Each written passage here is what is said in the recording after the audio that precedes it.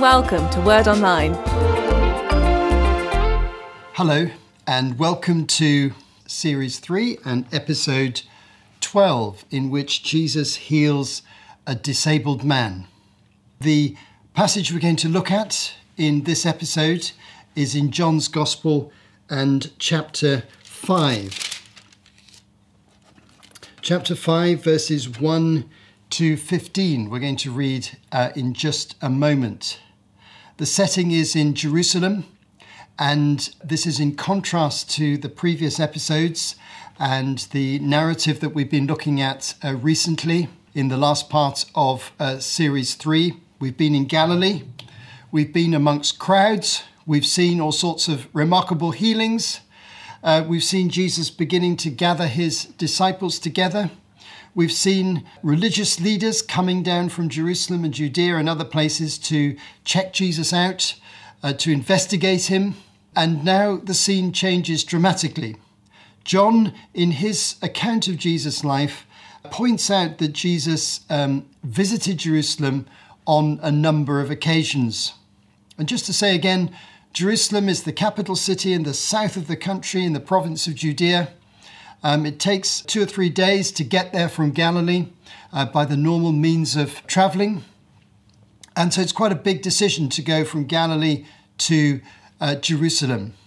And it was the tradition of the Jews to travel up to Jerusalem, the capital city where the temple was, every year, once a year, or even up to 3 times a year, to attend the major religious festivals. Passover, Pentecost, and Tabernacles, the 3 major festivals of Israel. So Jesus from time to time went up to Jerusalem, and John records these incidents, and each one is significant. But when we are in Jerusalem, we're in a very different atmosphere and an environment than we are in Galilee. So let's just reflect on that briefly before we start reading the passage, just so we can get a feel for what's actually going on here. In Jerusalem, Jesus wasn't that well known to the common people.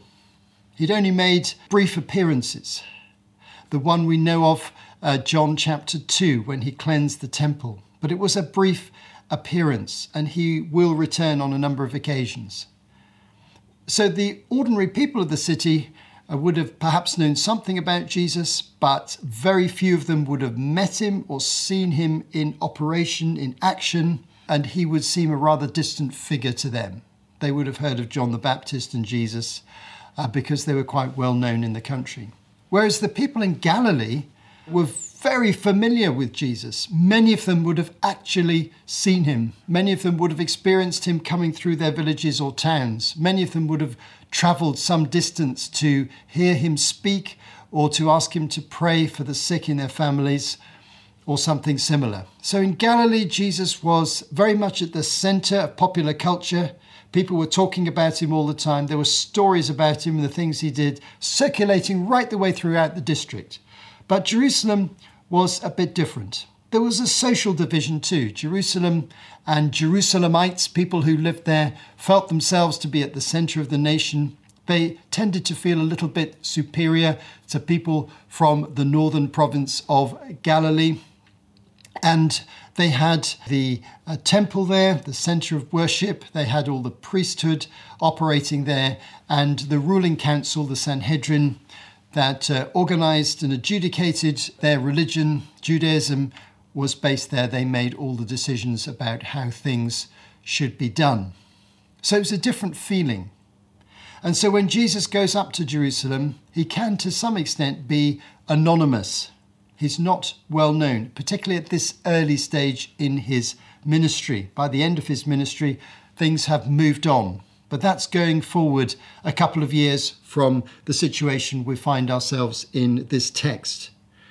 So he goes up to Jerusalem and he initiates a very surprising event, an event that has a different feel to the sort of things he'd been doing in Galilee. It's a healing, but the circumstances of it are totally different to what we've been describing in previous episodes. Even if we go back to the last episode when we looked at Mark chapter 3, verses 7 onwards, we looked at Mark describing this amazing scene of thousands of people gathering, crowds pressing in, Jesus retreating back to the lakeside of the Sea of Galilee and asking his disciples to prepare a boat so he can get away from the crowds when he needs to.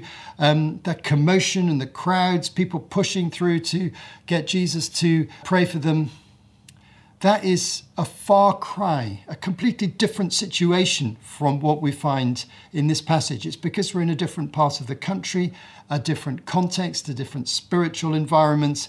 We're in the capital city where Jesus, up until this point, is not well known.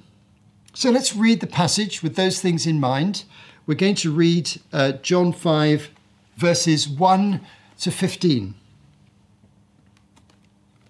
Sometime later, Jesus went up to Jerusalem for one of the Jewish feasts. Now there is in Jerusalem, near the Sheep Gate, a pool, which in Aramaic is called Bethesda, and which is surrounded by 5 covered colonnades. Here, a great number of disabled people used to lie, the blind, the lame, the paralyzed. One who was there had been an invalid for 38 years. When Jesus saw him lying there and learned that he had been in this condition for a long time, he asked him, "Do you want to get well?" "Sir," the invalid replied, "I have no one to help me into the pool when the water is stirred. While I'm trying to get in, someone else goes down ahead of me." Then Jesus said to him, "Get up, pick up your mat and walk." At once, the man was cured. He picked up his mat and walked. The day on which this took place was a Sabbath. And so the Jewish leaders said to the man who'd been healed, "It's the Sabbath. The law forbids you to carry your mat." But he replied, "The man who made me well said to me, 'Pick up your mat and walk.'" So they asked him, "Who is this fellow who told you to pick it up and walk?" The man who was healed had no idea who it was, for Jesus had slipped away into the crowd that was there. Later, Jesus found him at the temple and said to him, "See, you're well again. Stop sinning, or something worse may happen to you." The man went away and told the Jewish leaders that it was Jesus who had made him well. I think you can quickly see this is a very different situation to the one we saw in Galilee with those vast crowds. When you go to Jerusalem, the city of Jerusalem, and you can go there today and still see approximately the same structure of the old city of Jerusalem as existed in Jesus' time, there are a number of gates into the city. We've got one mentioned here, the Sheep Gate. And you can go through the equivalent gate, although the construction and the building of the old city is much later than the time of Jesus. But you've still got the traditional walls of the city and the gates, and you can go through them. And on your way in, as you're heading towards the temple, which is right in the middle of the city, you can pass by a site, which is the Pool of Bethesda site. It's still there today. It's been excavated. And they've even found the 5 columns or colonnades in the excavation that are described here by John in this narrative. I've had the opportunity to go through that gate, to go to that pool, and then to head up to the site of the temple known as the Temple Mount. So in my imagination, I can envisage what it was like for people visiting the city, coming through the gate, feeling they'd come to their wonderful capital city, the city of God, the city of David, the city of the temple. Would have been an exciting feeling. And this pool, this rather large pool, which you can see the remains of, was on the main road up from one of the gates towards the temple. And many people have suggested that one of the functions of this pool was for ritual cleansing or ritual washing. The Jews had these ritual washing pools, and the archaeology has revealed them all over Israel. They called it a mikveh, a place of cleansing. And so I can imagine some people coming up to the temple, preparing for worship, preparing for a religious festival, preparing to bring an animal sacrifice through the priests to God, would have stopped by at this pool and washed themselves in a ritual sense, not just for physical cleanliness, but as a sign of wanting to wash away their sins. But also at the pool, which John specifically mentioned, people who are sick gathered around the pool. And he refers somewhat mysteriously to the waters being stirred. What would stir the waters? Was it something miraculous that happened? Or was it perhaps more likely an underground spring right under the pool that would bubble up from time to time and create a stirring of the waters? We don't exactly know, but either of these possibilities exist. And if there was some underground spring, then from time to time the waters would be stirred. And the tradition seems to have been that when the waters are stirred in this ritual cleansing pool, when stirring comes from within, then this is a moment when the waters have special power, not only to clean you up spiritually, but to actually heal your body. And so this is the reason why the invalid in this story, the paralyzed man, says to Jesus, that he can't get into the water quickly when the water is stirred, and therefore he can't progress with healing, because the traditional belief was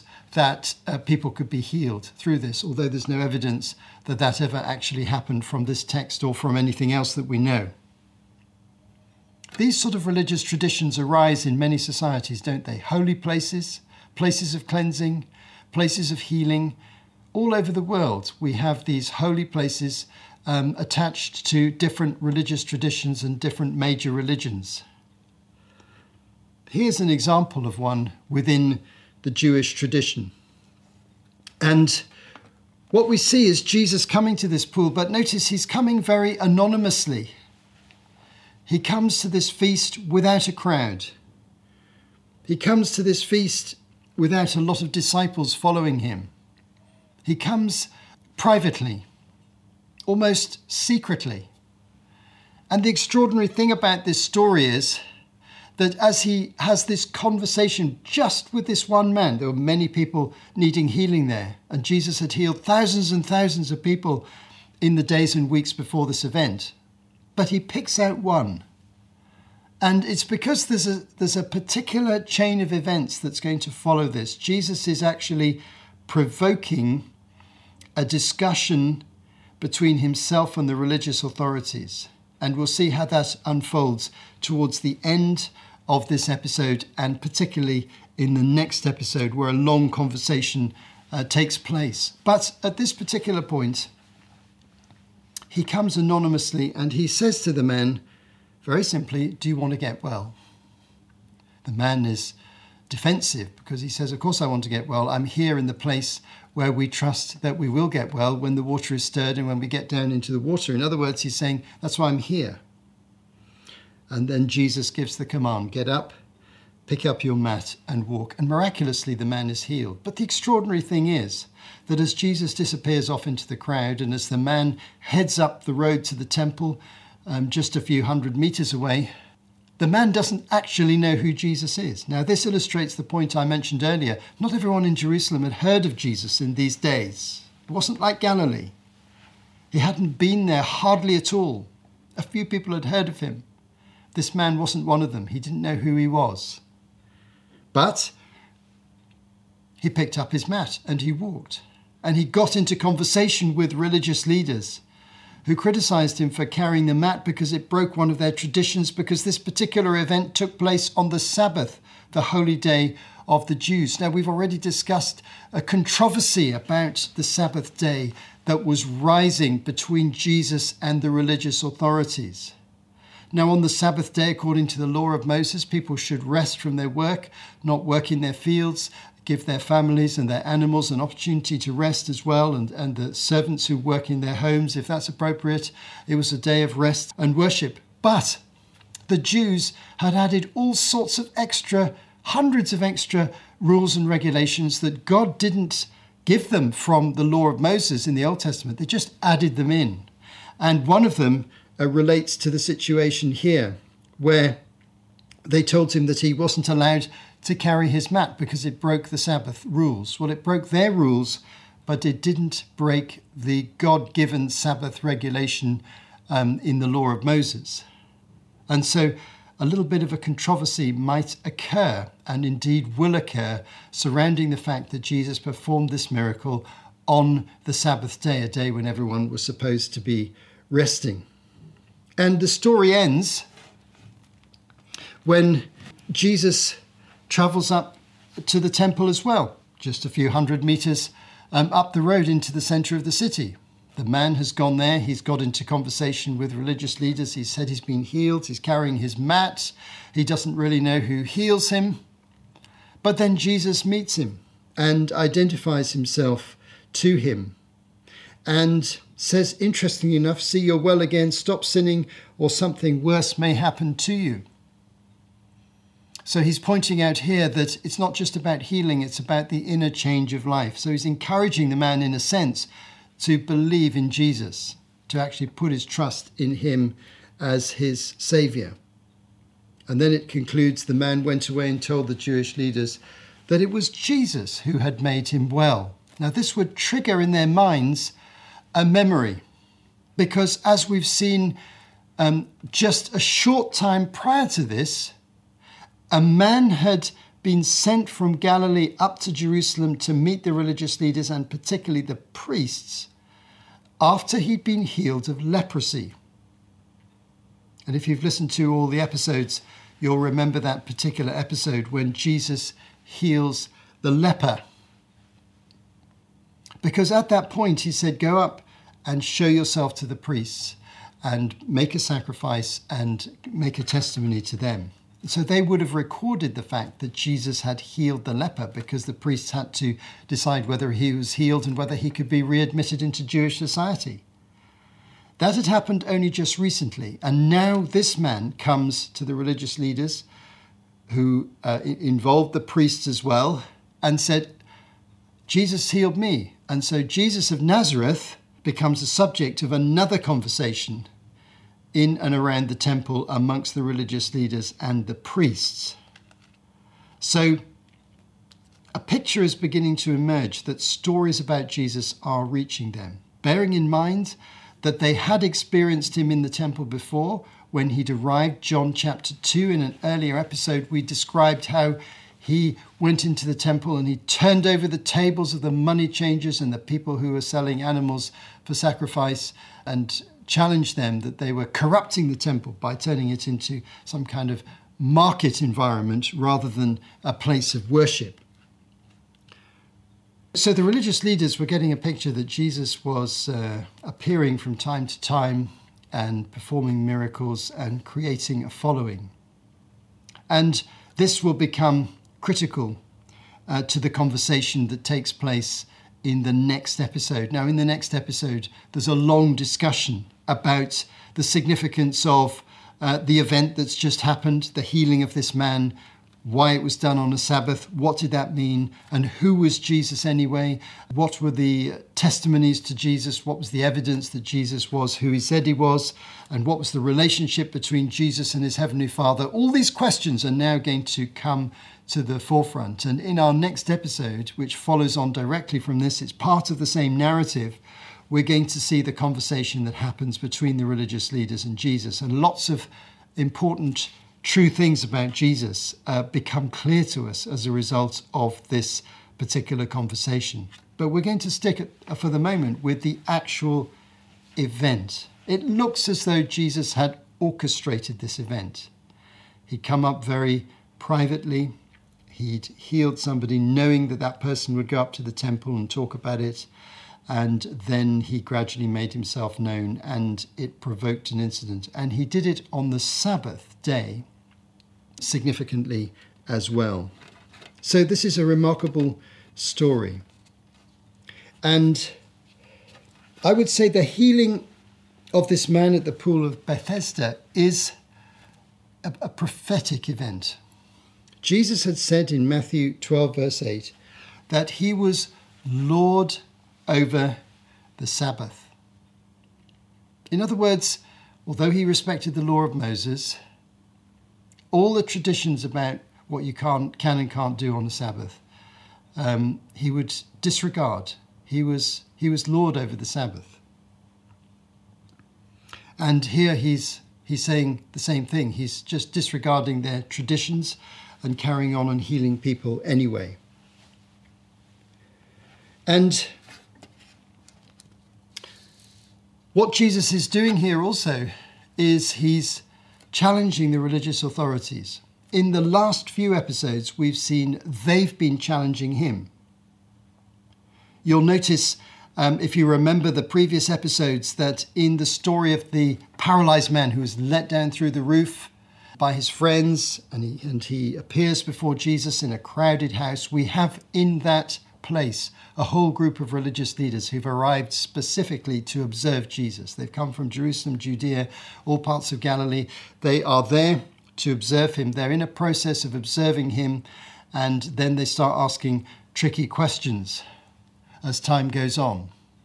They challenge him about fasting, for example. Why are your disciples irreligious? They're not fasting. We discussed that in an earlier episode. And in that context, Jesus says of the man lying before him, "Friend, your sins are forgiven." He indicates that he, the Son of Man, has authority to forgive sins. So there's a challenge going on, and they're following him in Galilee. They're observing him, and they're reporting back to Jerusalem. Well, now the tables are turned. Jesus is coming to Jerusalem, and he's challenging them. He's doing something which is going to provoke a response and a discussion and a controversy between himself and the religious leaders.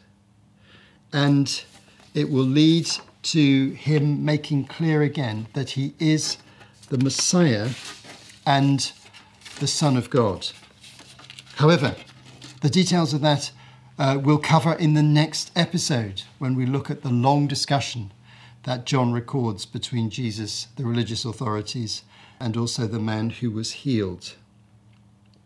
So as we come to an end of this episode, just thinking about things we can take away and learn from it, there's several points I'd just like to make by way of reflection. First of all, the issue of ritual cleansing and holy places where we can receive healing and special blessing.